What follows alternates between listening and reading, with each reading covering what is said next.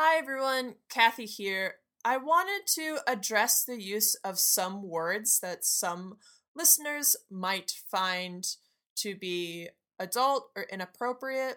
In this episode, we are talking about queer erasure, so we're using some words that have historically been used by queer people to either they're owned or they are an insult.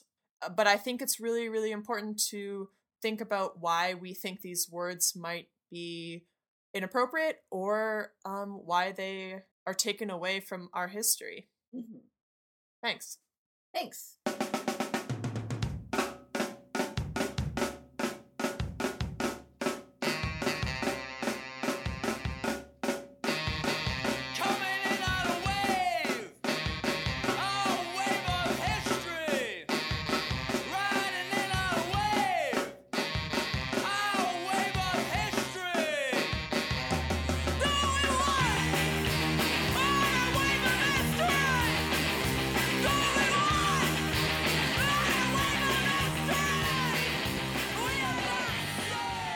Hello, and welcome to Drawing a Dialogue. My name is Kathy G. Johnson, and I'm a cartoonist, scholar, and educator.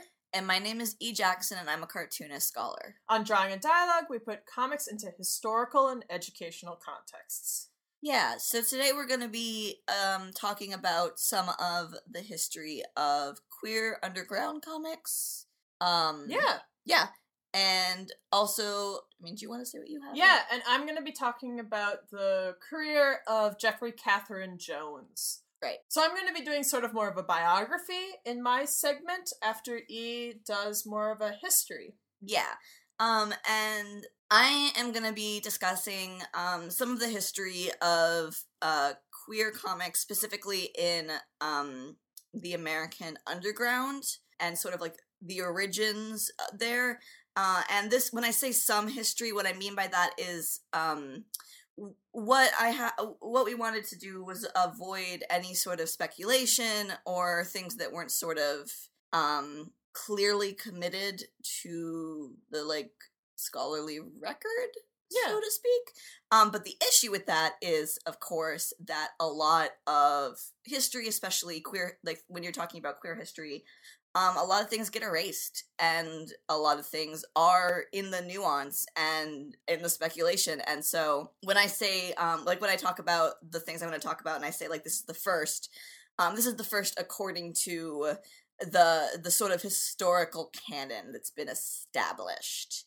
There might be something else that I'm just not able to access at this point in time, but I never want someone to, walk away thinking that this is, a definitive first, you know what I mean? Mm-hmm. So that's sort of my approach there. Yeah, and I think that's true. So what I'm going to be talking about in my segment after E does more of a history of the queer underground, I'm going to talk about Jeffrey Catherine Jones. She was born January 1944, and she passed away May 2011. She was a painter, illustrator, and comics artist. She was a trans woman. She transitioned much later in life. And so she had a unique position in the world of comics. She was there during the comics boom, 40s, 50s. She got her start in the 60s doing underground comics and fantasy art. And she then later on started doing more fine art work. But also I feel like the same thing that E was talking about is it's never a neat canon. There isn't a clear definitive thing. Her work isn't necessarily queer underground, but she got her start in fanzine world. And it's just, none of it can be so simplified as that. Yeah, so sort of what we're doing and what I'm doing is sort of presenting a curated slice. Yeah. And then I encourage you, as always, to look at our sources and do more digging on your own and look into it more if you're interested. And I'm going to be doing the opposite. It's going to be a very uncurated amalgamation of facts about her. Right. Because one human is very complicated. Yeah, of course. But I just think she's great, so I wanted to focus on her. Yeah, I'm super excited. And I'm going to talk about, her and her education of, like art. I'm gonna get education in there, I swear. Before we get started in E's segment, we should say we are recording in the same room and we are slap happy. What does that mean? It means that we are. I keep making jokes at you and distracting you. Usually, we can't see each other in the face. It is, yeah. Well, we've done this once before. We have. I think we were more tired that day, so we were like, let's just get it done. No, I can't stop making E laugh, and E can't stop coughing into the microphone. So why don't we get started? Oh my god. Okay. So I'm just gonna jump us right in with a pull quote. This is from the Routledge Companion to Comics, which was published in 2016, and it's from a specific chapter called LGBTQ Representation in Comics, written by Ajuan Mance. So Mance writes, alternative by definition, gay newspapers and magazines provided the earliest platform for LGBTQ comic artists to publish depictions of openly queer and trans characters. In the US, the earliest known publication to feature a recurring gay comic strip was Drum, a gay men's magazine out of Philadelphia. Do you have a year for that? So Drum began, it was published monthly beginning in 1964 by the homophile activist group, the Janus Society, and edited by Clark Polak. And this is information, what I was just saying, information from the Fire Islands Pines Historical Preservation Society. It's just a website sort of dedicated to Fire Island, which is a popular gay locale. And so they have some queer history on there. Near New York City, right? Yes. Cool. Yes. So Drum differed from earlier homophile magazines in that it included a combination of news and erotica. Beginning in April 1965, it featured the first ongoing gay-themed comic strip, the erotic parody comic Harry Chess, That Man from Auntie by AJ. Okay. That sounds awesome. Yeah, it sounds really cool, right? So that is sort of what is considered... There's some other gay-specific comics, like, you see beforehand are, like, illustrations, like Tom of Finland was a Finnish artist who was really popular, kind of in the 50s for his homoerotic illustrations. But you're sort of focusing on the United States. Yeah, he was popular in the US. Yeah, I was wondering, when did he start? Was he popular in the 50s when he was working, or? Yeah, I have a article by Hillary Shute I'm going to talk about later, but she says that comics about gay men were slower to form, although the artist known of Tom of Finland and his drawings of well-endowed muscle men were significant to gay culture starting in the 1950s. Cool. So yes, there were some, like, so homoerotic art has always existed. I'm speaking specifically to ongoing comic strips that were published. Cool. So the next event I'm going to talk about is a comic called Come Out Comics that was published in 1973 by Mary Wings. This is the first full-length lesbian underground comic. It's not the first comic about a lesbian. Yeah. In 1972, Trina Robbins in Women Comics #1 released a 3-page story called Sandy Comes Out, which was billed as a story about a young woman coming out and joining a gay hippie commune, framed as a true-life comic about a friend of the artist. So Mary Wings' comic, which came out a year later, Mary Wings is a lesbian, Trina Robbins is not. You point that out because Mary Wings was the first lesbian to create a lesbian comic, but Trina Robbins was the first lesbian character. Yeah. And all these firsts is like... Again, it's not like literally, I doubt it's literally the first, it's just the like what we have. So, and like the specific context. So, it's interesting to me, writings on Come Out Comics bill it as in response to different things. When I was looking at the Lambiek's Comiclopedia, and Lambiek is the world. They on their website they say they're the world's oldest comic shop and sequential art gallery in Amsterdam, founded in 1968. So their little the Comicpedia is like an online encyclopedia of theirs that basically talks about a bunch of different comics. So they posit that Come Out Comics was created in response specifically to Sandy Comes Out. This article, this sort of like bigger article that I have that has like a lot of information in it, from the Paris Review, written by Hillary Shute, called The Rise of Queer Comics. She describes Come Out Comics as being inspired by the perceived heterosexism of feminist underground comics. So there was a feminist comic scene, but it was primarily straight women That inspires Mary Wings, who was 24 when the book came out, to publish Come Out Comics. So this is quoting directly from Shoot right now. A groundbreaking standalone title that paved the way for queer comics of all kinds to claim a place in the field. The underground inspired that kind of creative practice. If you perceived a gap, you could fill it yourself.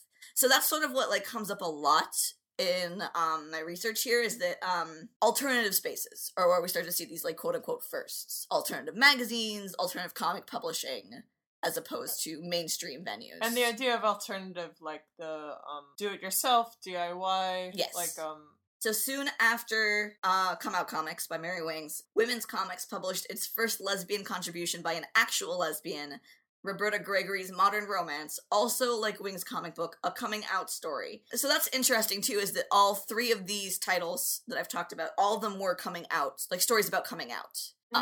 Which nowadays, in contemporary times, we think of that as kind of a trope. Okay. But back then, and this is also during the same time period that we talked about before, when second wave feminism, the politics are personal, or the personal is political, and autobio becoming sort of a revolutionary thing because non-cishet white men hadn't ever been given sort of an opportunity to discuss their experiences publicly. So this was like radical at the time.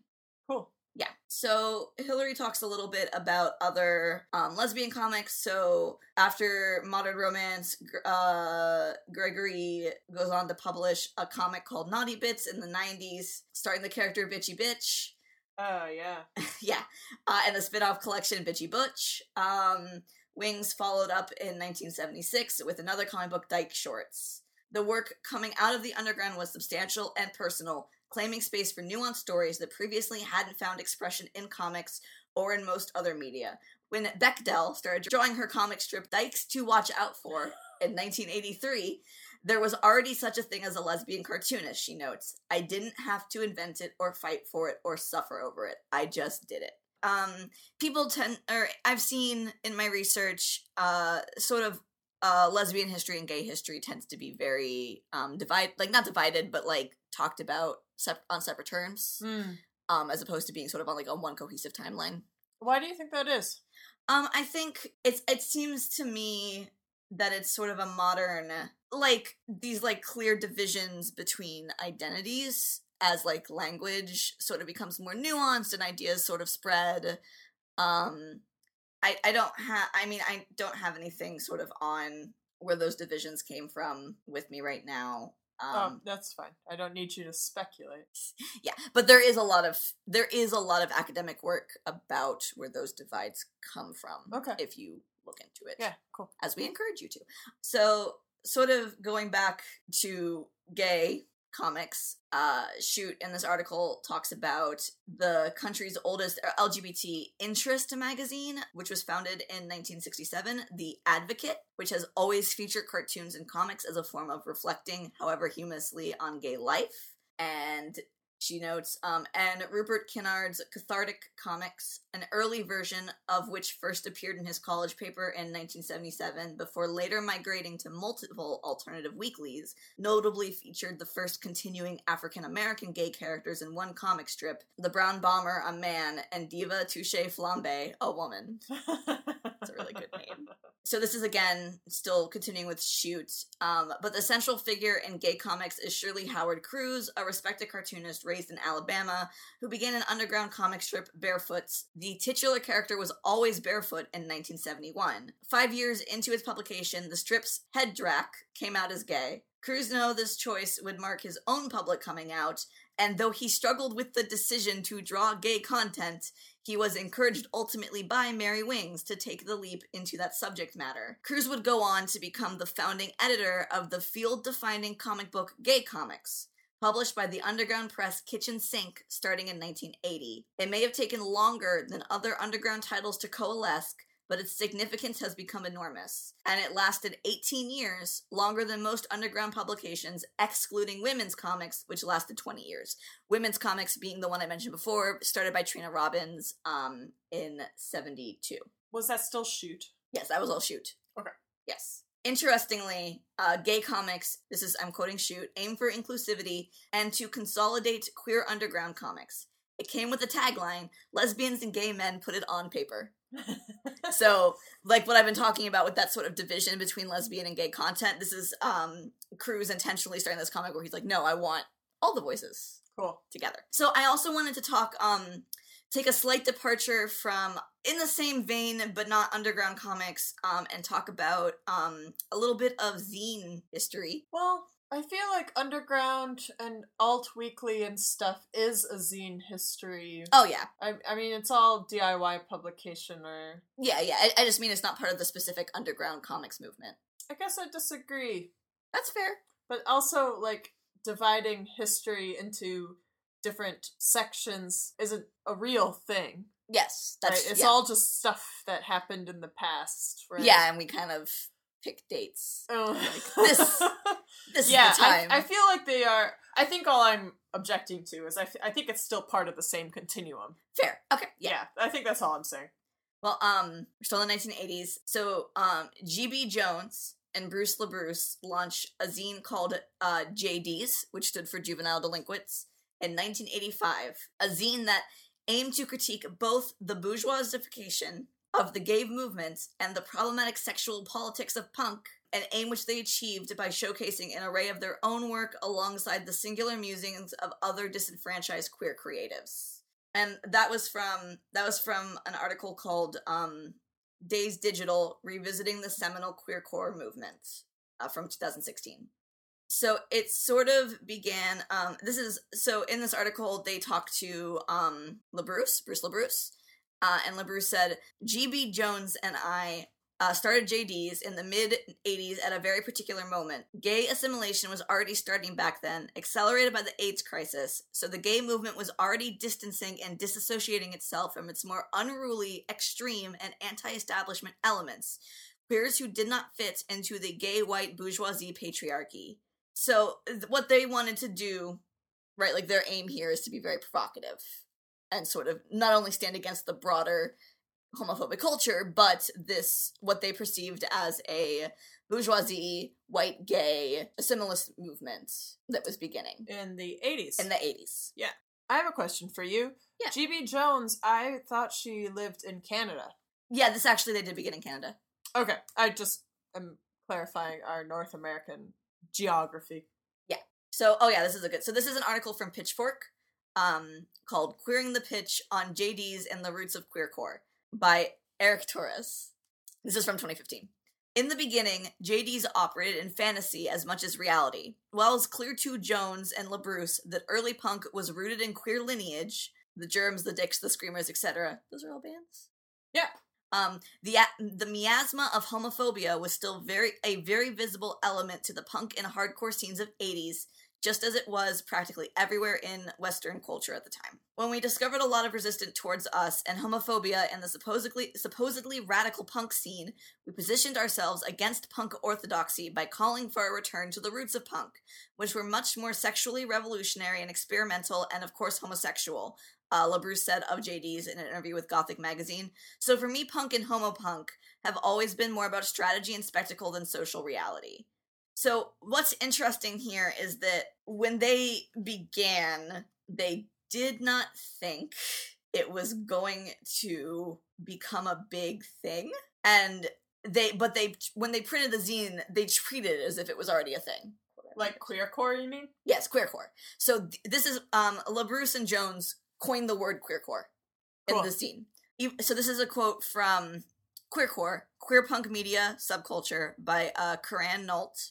Even though at first queercore was more myth than reality, as LaBruce muses, initially queercore was a Wizard of Oz style illusion that, despite being comprised of only 2 dykes and 1 lonely fag, ended up fostering an underground buzz. Over time, however, this underground buzz became the cacophony of community as Jones and LaBruce captured the collective imaginations of their audience, calling into being the very queer punk scene that they had so cunningly envisioned. So this began with just these two starting, and then it grew into this whole queercore movement, which encompassed zine culture, zines like Johnny Noxema and Rex Boy's Bimbox, which is in the early 1990s, Jenna Von Brooker's fervidly feminist quote, Jane Gets a Divorce in 1993, So it started out with like the zine, and it grew into sort of a multimedia experience. They were film and art students, so they from the beginning were also like involved in music scenes.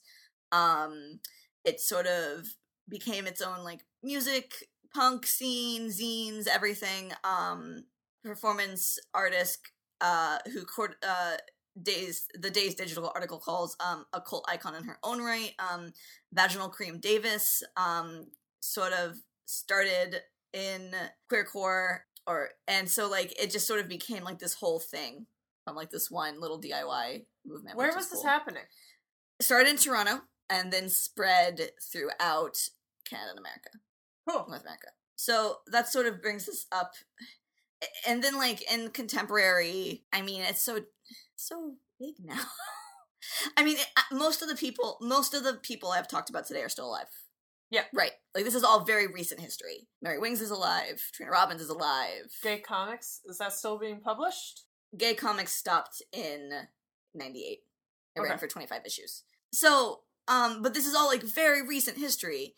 And that's sort of one of the, like, broader points was that it's very, very difficult to go back further than, like, very recent history when people who are still alive are sort of able to explain themselves, right?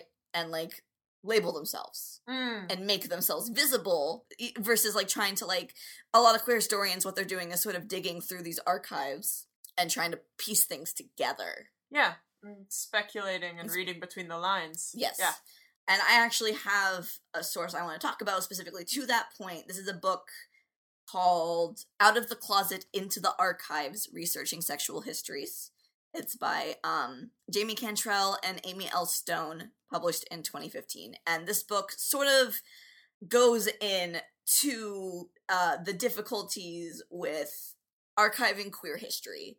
So it has a bunch of different sections, and I highly encourage, if you're interested in this subject, to look into it. Mm-hmm. But this is sort of from the opening, it says, archives supposedly create legibility, a tidy organization of records that correspond to the organization of sources into neat boxes and files. This meticulous organization is, however, the product of subjective determinations made by curators, historians, and archivists at different moments and against imprecise standards, emotion-laden struggles and challenges that extend to the researchers handling those material. So when we are trying to construct an archive, which when they're speaking of archive, they're speaking of a physical or digital space where documents are preserved for researchers to use in their research. I think an archive can also be something like what Kathy and I are doing, where we are kind of creating our own foundation based on our research that's influenced by our own biases and perceptions. So that's like a thing that's really interesting, is that like all of the archives that we have to work from to try to make sense of this history was made by a person or people with their own perceptions and understandings of things. There is this is another quote from Out of the Closet into the Archives.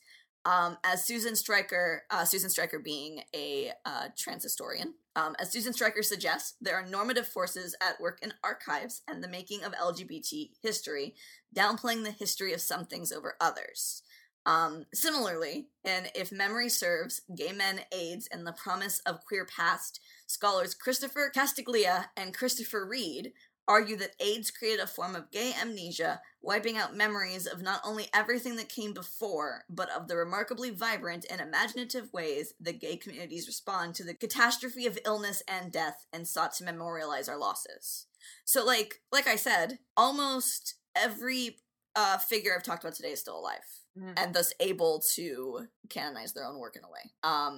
But there are lots of people who are making things that maybe didn't get that chance because of events like AIDS or just history washing people away, you know?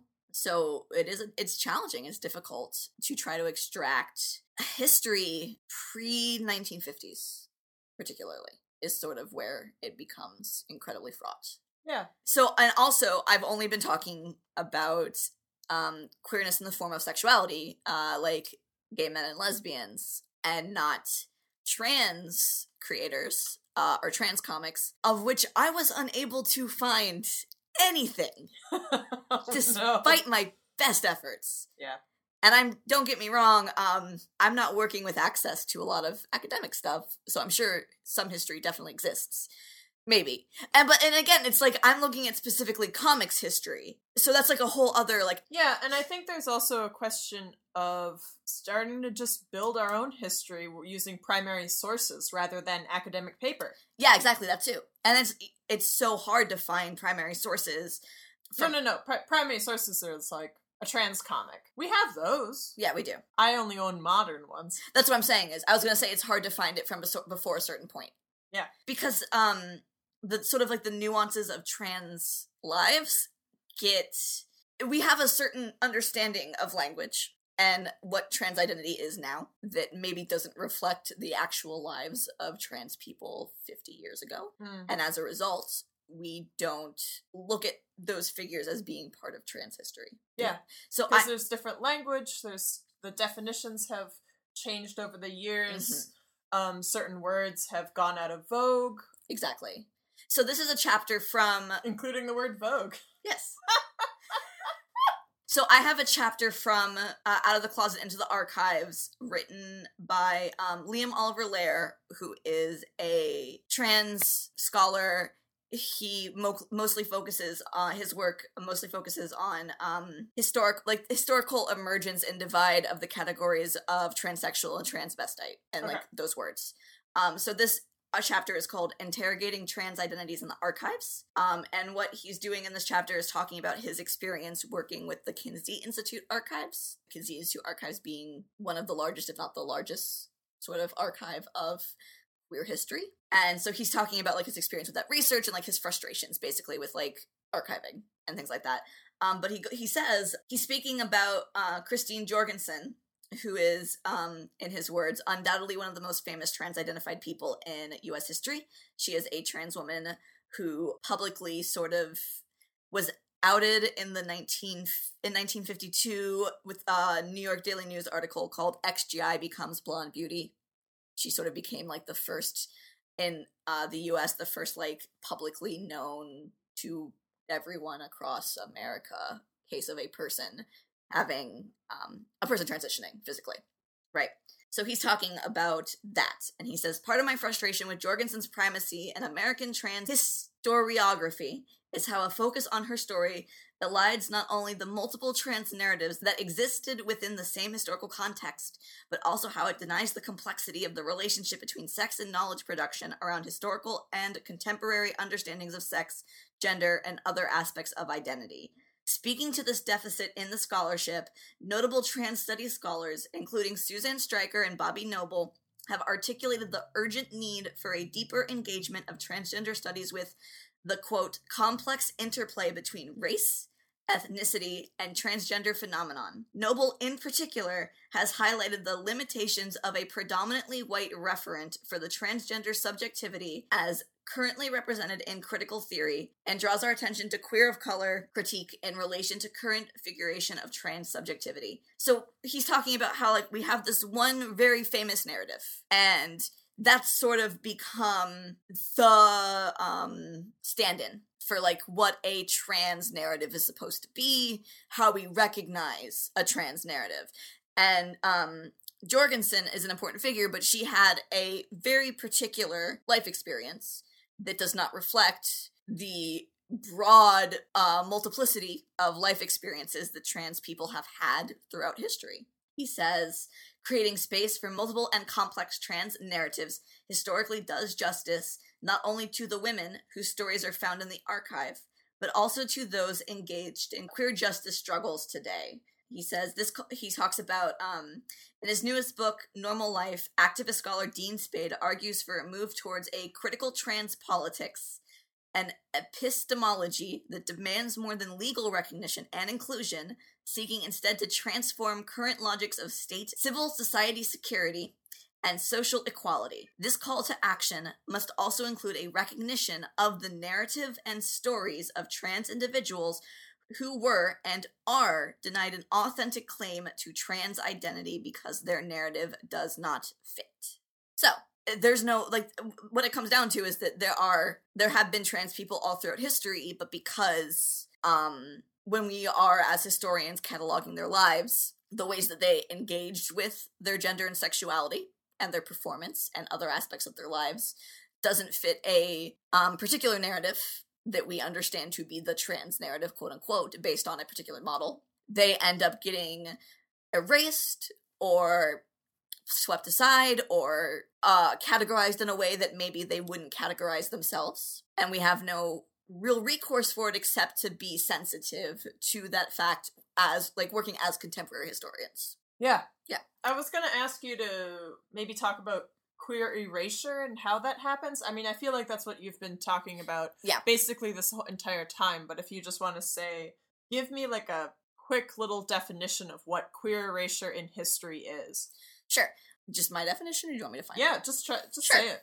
So I would define queer erasure as something that happens over time based on limited understandings of queer identity that don't match up with contemporary definitions, that leads to queer figures being obscured or erased, having their identities erased, so that we just don't know if, like, figures we know existed that we don't know their sexuality, or people that don't get to exist in the historical record at all. Thank you. That's great. So, with that, that ends my section.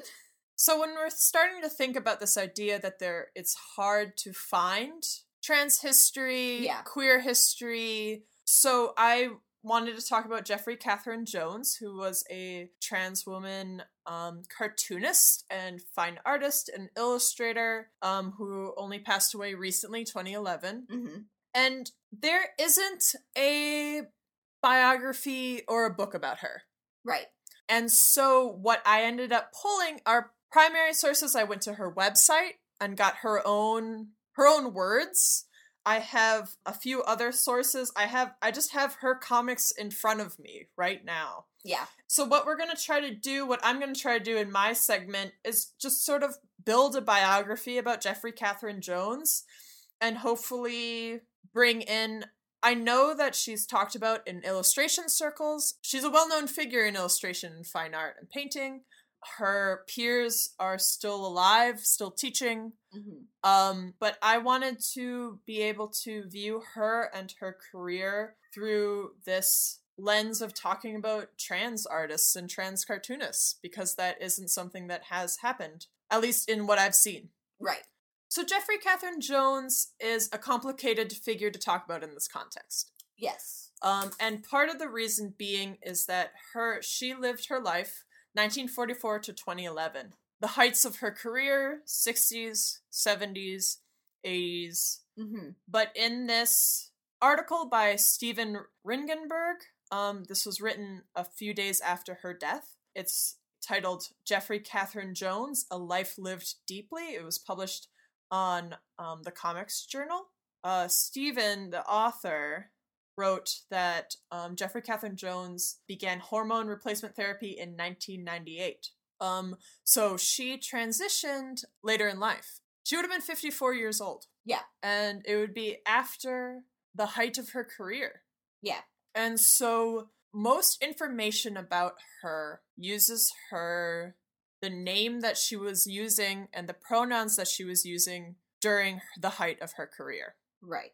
So it's causes a lot of the research for her to involve a lot of speculation on either the material that we're researching to learn about her, mm-hmm.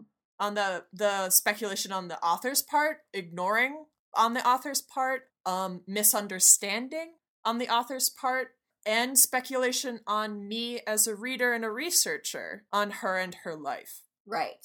So what I'm going to do, everything that I can, is try to use her own words. I found her website. Her website is down now, mm-hmm. but I found it using the Web Archive Wayback Machine. So what I did is actually I found her website, the latest iteration of it after her passing. Okay. So if it had been updated, it would have been someone else who had updated it. So I tried to find one as close to her passing away as possible.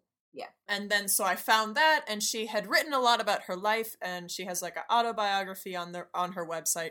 So I pulled a lot of information from that and her own words.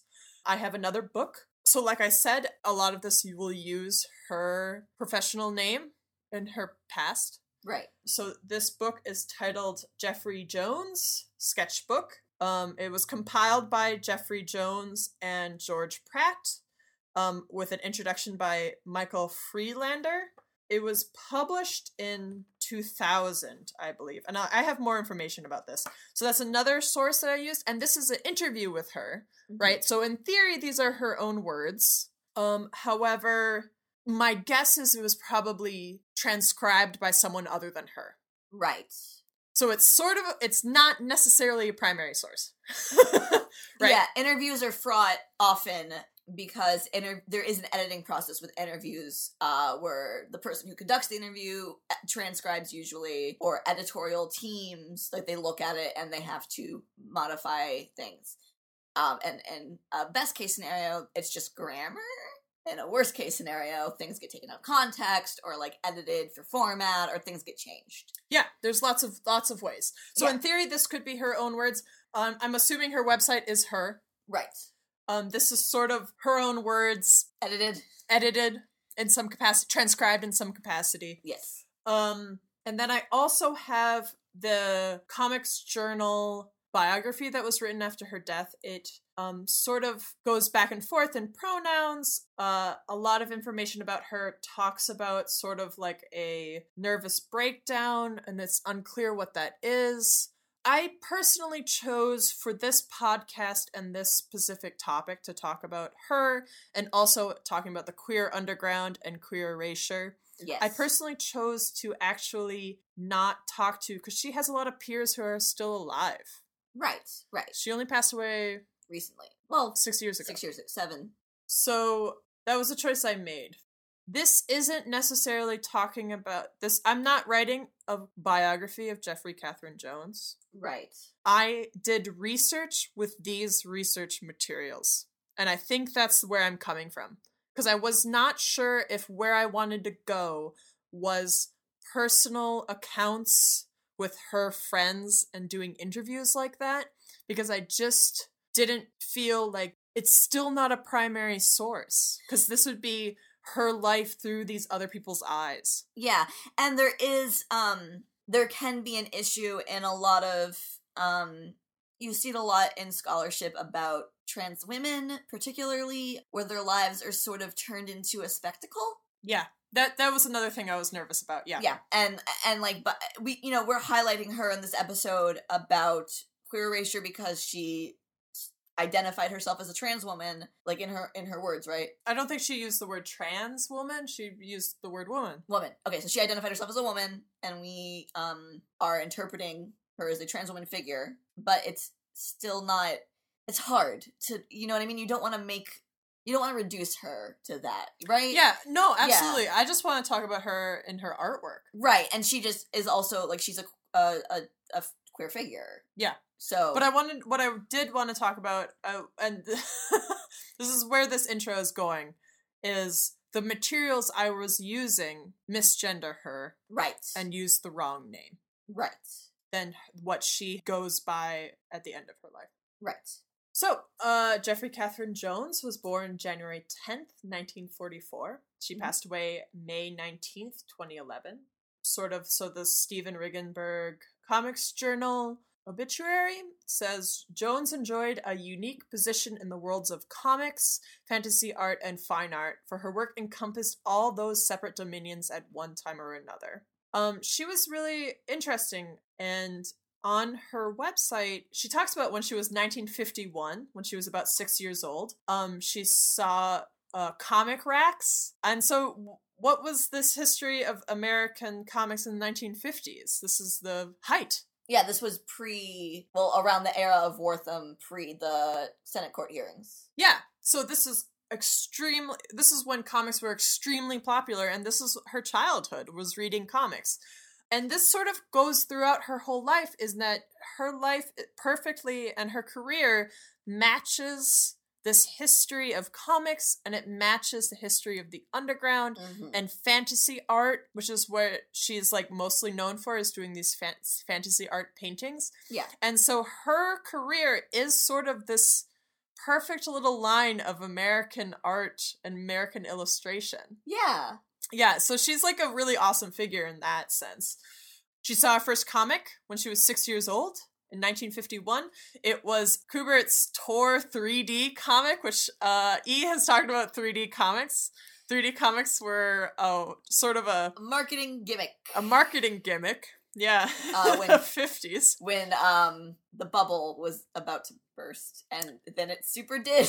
Yep. So pre-burst bubble. So it's so funny that she talks about this on her website. Yeah. I'm just gonna read her own words. I had no idea there was a Kubert back then, but I knew that I suddenly wanted to draw comics, to create heroes, maybe to protect me from my parents or other bullies in the neighborhood. I grew, I drew, I took art history, and saw what painters had done with visions. Now I wanted to paint, to protect myself from the bullies in life. I drew comics for fanzines starting around 1964, and did my first professional comic for Wits End in 1966, though it was published years later. I went underground. So she lists off some of the publishers that she worked with: Last Gasp Comics, Screw Magazine, the East Village Other. And she moved to New York City, and she was fighting with publishers in New York City. So this is in her 20s. Yeah. So she started doing comics in fanzines in the underground.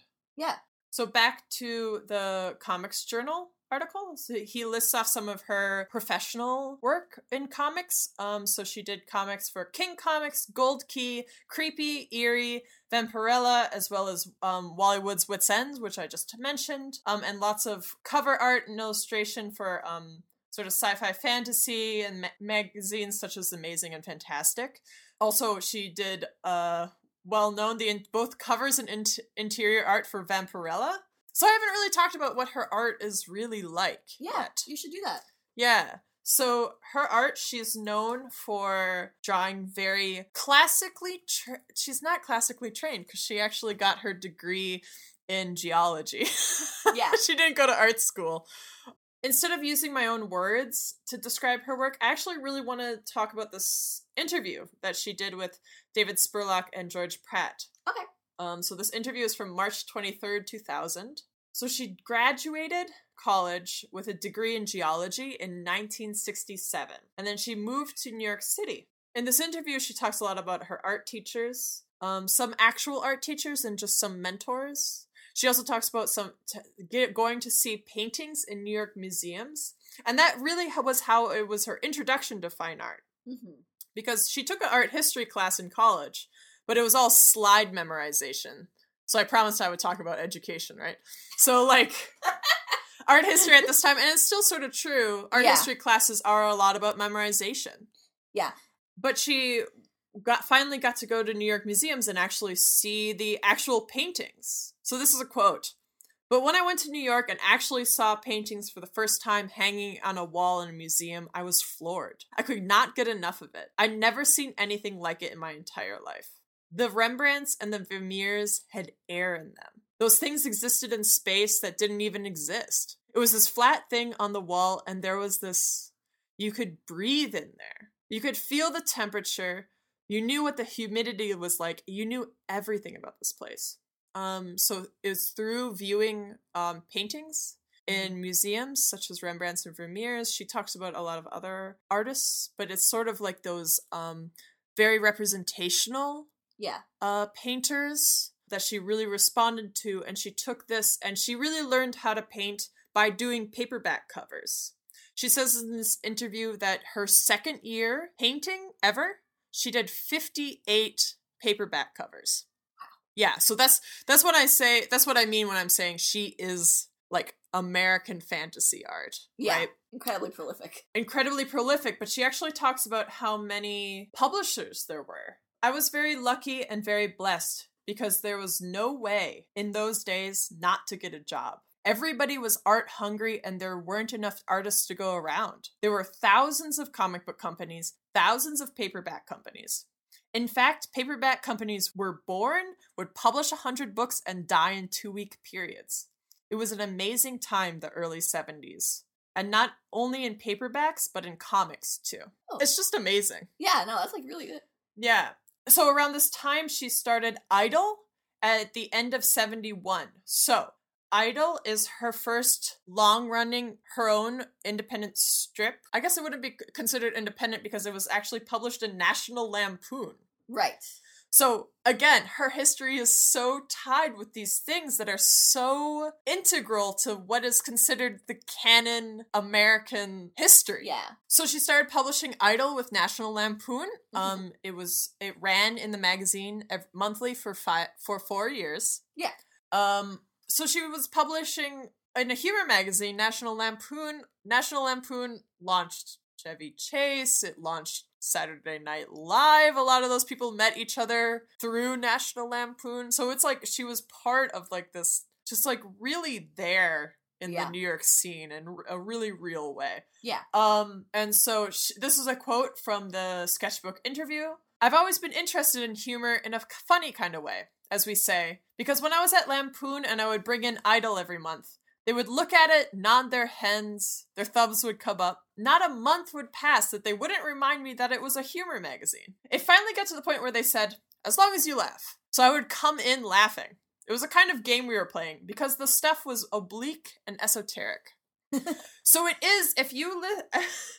So I'm going to read from the introduction to... They published after her passing in 2011, Grant Books published a collection of all of her Idol strips and her subsequent series, I'm Age. So those are her two main comic titles, is Idol and I'm Age. Right. I'm Age is purposely looks like Image, but it's I'm Age. Oh! Yeah.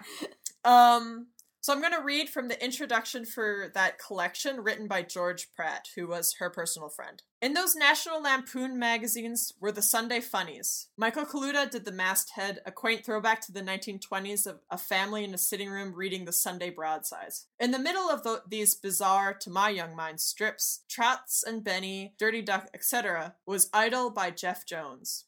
A nude girl, pregnant with thought, wandering a nondescript location, musing on various philosophic notions. The stories didn't really make sense to me, but the art sure did. I couldn't stop looking at those amazing drawings. And my fascination had nothing to do with the girl being naked, although that was certainly titillating. Well, okay, I was hooked on the nudity. But those drawings, they hit me where I lived. They basically did to me then what they do to my students now, which I show them the work. It takes their breath away, literally. It's like I've been kicked them in the stomach. Exquisite brush drawings, quite unlike what I was used to seeing in comics. This wasn't about explosive action and things breaking out of the panels. Idol had such an economy of line, and the compositions weren't crammed. There was room to breathe." I'm going to find another thing where she's talking about Idol. This is to quote from her words in the sketchbook interview again. So this is her talking about her comic style. Mm-hmm. "I didn't sit down and learn to draw from comic books. And maybe that's why my style doesn't look like comic books. I learned to draw from the model, from art books and museums, and more from life than from comic books. If I learned to draw from comic books, or if someone who's asking me for advice had learned to draw from comic books, what you would find is that you'll be drawing more and more from your head and less from reality. Primarily, I get bored with formulas." And so the interviewer sort of goes back and forth with her. Yeah. So this is the interviewer. "Did you ever decide that you didn't want to be associated with comics, or you were embarrassed by comics?" This is Jones. "No. I stopped doing comics because I got more interested in painting, not because I had anything against comics." Interviewer. "Comics are the hardest thing to do." Jones. "Comics are extremely hard to do. To do a series of pictures and tell a story and have some words, it's very difficult." In addition to Idol, she also did I'm Age. That was published in Heavy Metal. Right. So she sort of talks about the difference. So she did 8 years of comics. Don't know if she took a break between them. I don't have any information on that. I'm sure you could just look at printing dates. But I think they were pretty close to each other. Okay.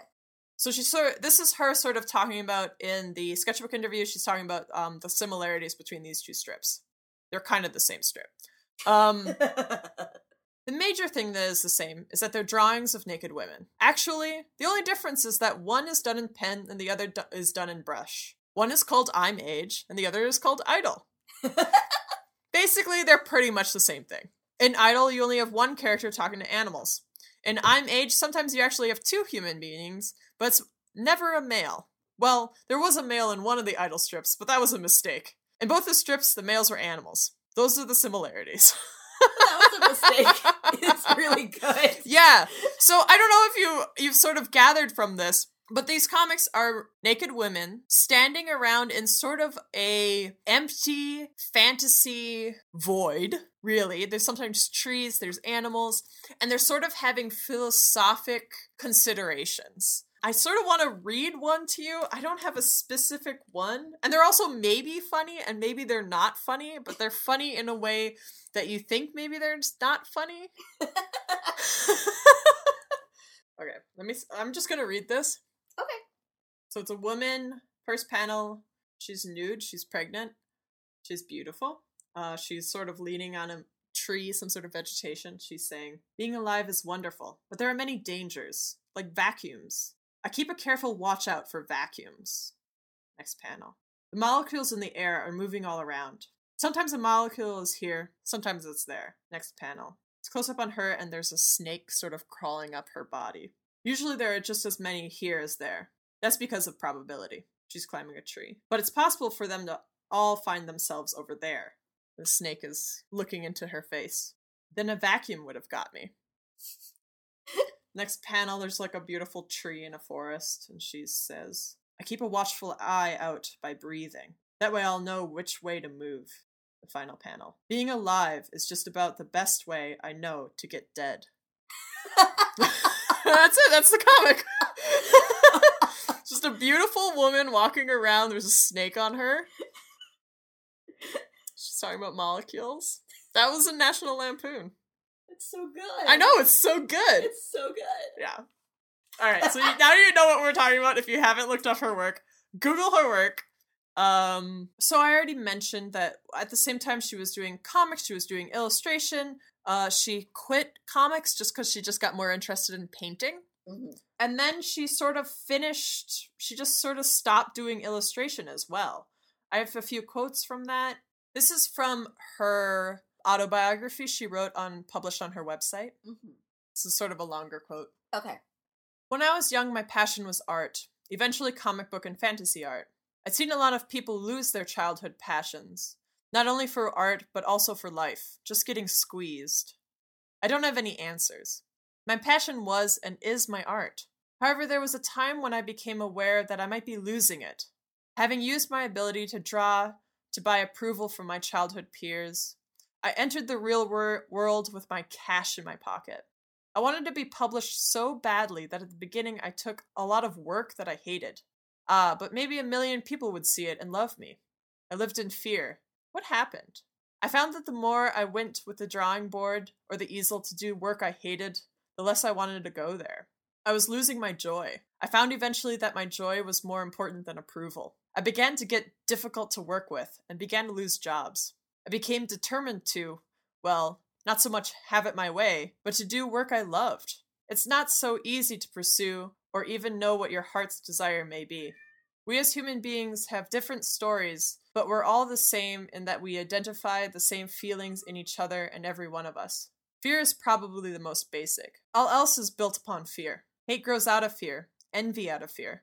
But I think that basically fear is certainly self-centered. It is the fear of not getting what I want or losing something that I have that keeps me out of the perfection of the present moment and suddenly living in the future. I have no control over the universe of events yet to happen. Each and every moment, if I need to, I must remind myself that right now, everything is okay. Right now, I'm alive. I have in my life those things that remind me to stay alive.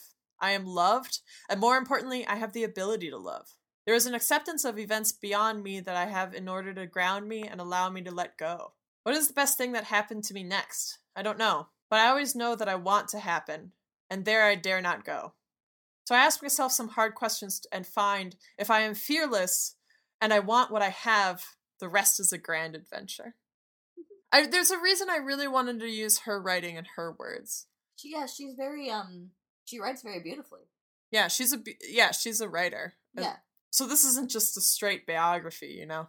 Right. I wanted to use her own. This one's nice. So just her talking about her artwork. I sort of glossed over the illustration, but she's basically stops getting interested in illustration. She has a quote in this interview where she sort of gets sick of talking to art directors. This is one of the reasons I stopped doing commercial work, book covers, and illustrations. Art directors, more often than not, demand to see a sketch. Why? They don't trust me? Because they went to art school and feel like they want to be part of the creative process? I don't know. I never really knew. I have constant arguments with art directors about this sort of thing. Really good. So eventually Jones, she just stops getting hired because she refused to do sketches for editors and art directors. And this is another great quote. Hey, if you want a painting by me, trust me to do the painting. I'm not painting your ideas, I'm painting mine. Oh, she says this nice thing. Comics are real art to me. The combination of words and pictures is a literal, vastly unexplored territory. The only other combination of words and pictures at the time was illustration, which I quickly became to believe as immoral, even though I was a part-time illustrator. This is a great note. I just love this so much. If anyone out there has previously stolen, lifted, or appropriated any artwork from me, please feel free to keep it or sell it or trade it in all good conscience. I also believe in bootlegged and pirated publications. This may be art, for God's sake, not a stolen 67 Camaro or confiscation of cash from a bank teller's drawer, and belongs to the people. Get it out there. Stop all this it's mine mentality. Exposure to music, literature, poetry, and all this stuff is the only way people can improve their lives and hence the state of the world. It's a noble lift and a pride and a humbleness in being part of the human race that makes us better. I can make more and I'm not starving. That's so good. I know, it's so good. So this is from her website, just copy and pasted from her biography. So just sort of talking about her and her experience as a trans woman. Some of my early memories came from about the age 4 or 5. By then I knew I wanted to be a girl. Maybe I was born with a kind of gender inversion. Some would call it a birth defect. I know nothing of these things. I do know that my identification was always been with females, in books, movies, art, and life. My best friends had always been female, and I have always been exclusively physically attracted to females. So along comes puberty. Whoa, we were all confused, I know, but within that maelstrom was my desire, and the desire to be a girl. Until the age of 12, I knew nothing regarding sexual matters. I saw boys with girls. That's what I saw. In the South in the 50s, there were no gays and no lesbians, and certainly no one like me. Oh, I didn't mention, she was born in Atlanta, Georgia. So it's the 50s in the South. Yes. So I became secretive.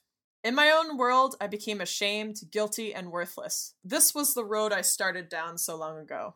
After many years of therapy and many years of trying to drink away the shame, I arrived, zip, to the year 1998. In August of that year, I decided to stop the denial and start living as a woman. In October, I finally obtained the name of and saw the leading expert in the subject, the New York endocrinologist who wrote and rewrote the book. After extensive tests, both medical and physical, I started hormone gender reassignment therapy. It's been about 10 years now, but back in May, blood tests showed that I had become medically female. The process continues. Hair and androgens are tenacious.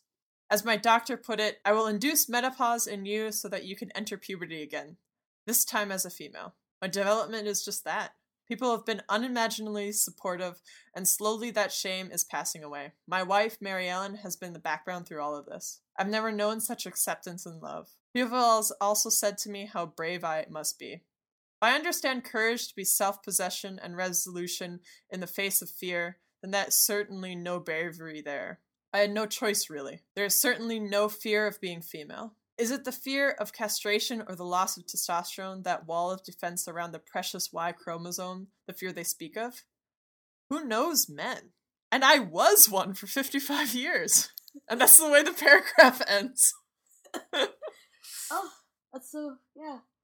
Yeah. Let me see if there's anything else. Oh, this is such a beautiful quote about art from the sketchbook interview. She says, so this is about observational art, landscape painting. Yes. I grew up like every kid grows up, and by the time you're 18 or 20, if you've seen one tree, you've seen them all. If you've seen one rock, you've seen them all. Then you go through the rest of your life and you don't even look at anything ever again. When I first discovered art in museums and paperback book covers before the museums, I'd look at this painting of a tree and say, man, look at that tree! Look at that tree! I was only interested in that time in the painting of a tree. Eventually I'd walk outside and see a real tree and think, my God! I realized that it had been a long time since I really looked at a tree. Art introduced me to the world around me. I was more interested in the artists that saw in a similar way to what I saw, rather than artists whose visions were totally different from mine. She has another lovely little quote, so it's a bit rude. Oh, a rude quote. This is one pet peeve I have with art. It's about self-expression being called art. I think the worst possible kind of art is that art that comes from self-expression. Art is all about communication. It's about what we have in common, not our differences. The more different I am than the rest of the people, the less interested they are in what I have to say. The more I can show them how we are, as human beings, all see something, feel about something, experience something, the more valid it is as a piece of art. As an artist, it's our job to somehow put this down and communicate it so people can look at it and say, thank God I'm not the only one. That's what makes art noble. I love that. Yeah. I think I can see where she's coming from saying that she's such an artist. Yeah. She's interested in depicting the world around her, communicating to people. She chose comics because it was an unexplored art form. Right. She did illustration, but eventually she realized illustration was immoral because it wasn't speaking the truth and communicating. Right. Yeah, that's Jeffrey Catherine Jones. Thank you. Include her in your histories. Yeah, thank you, Kathy. I thought it was really important that we talk about her, and I'm glad that you brought so much, and especially of her own words. Yeah, thank you very much. Yeah. Now it's time for a regular segment, Letters to the Editor, where we talk about material from previous episodes or any letters that we've received. Do we have anything this week? Month? Do we have anything this month, E? No. I don't really have anything for Letters to the Editor this time either. Yeah, I've been busy. Oh, no. You know what we're gonna have about Letters to the Editor? He's got big news. Big comic scholarship. Very awesome news. And they're gonna tell our podcast audience. Okay. I will be joining the English PhD department at University of Florida English PhD department being it's not the only graduate program that has a comic scholarship specialty, but it is the only one that'll take you without a master's. So.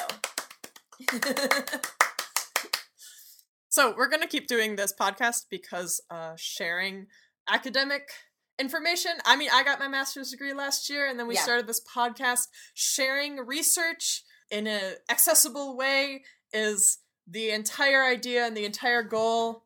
The difference is going to be that I personally will actually have access to things now, whereas I have been sort of deep web researching with there was like a 3-month period where I had access to RISD materials. And then aside from that, I don't have university credentials, and a lot of stuff is locked by university credentials. So we're going to break open that ivory tower, and we're going to keep recording our podcast. Yes. Cool. Congratulations, E! All right. So this is Drawing a Dialogue. Thank you so much for listening. We're going to thank Downtown Boys for their song Wave of History. It's off their album Full Communist. You can get it off their Bandcamp. It's an intro to outro. Thank you, thank you, thank you. You can head over to comicarted.com or specifically drawingadialogue.com to view citation for this podcast. You can also follow us on Twitter at drawadialogue, because drawing was too many characters. You can always tweet at us. We like seeing it. Tweet at us. Email us. Yes, email us stuff. You can follow me on Twitter at Hetja, which is EHETJA. And you can follow me at Twitter at Kathy G. John. Thank you very much for listening. Thank you. So, E, what are you reading? So I love poetry, I have a hard time keeping up with it, but I recently rediscovered Margaret Atwood, she was a poet I really liked in college when I studied visual poetry, and I specifically was reading Small Poems for Winter Solstice, which is a collection, and a very beautiful collection at that. Cool. What are you reading, Kathy? I also brought poem to this episode. So it was Frank O'Hara's birthday recently, so I have a full collection of everything that he has published. And I found this poem that I felt was like really appropriate for our current time with all the student protests and everything that's going on. So I'm going to read this poem. It's titled Poem. Today the mail didn't come, and Berlin was happy. There was no bad news. A student with a mustache was repairing the facade of the Hotel Kaminsky, with glass that was falling apart, and it suddenly started raining. And people kept right on walking, with the hopelessness of leisure, and the light improved, and the student wouldn't stop working. Thank you. That's beautiful. Yeah, I like it. That was very good. This was Drawing a Dialogue. Thank you so much for listening. Thank you. Farewell to our intrepid volunteers. Bye.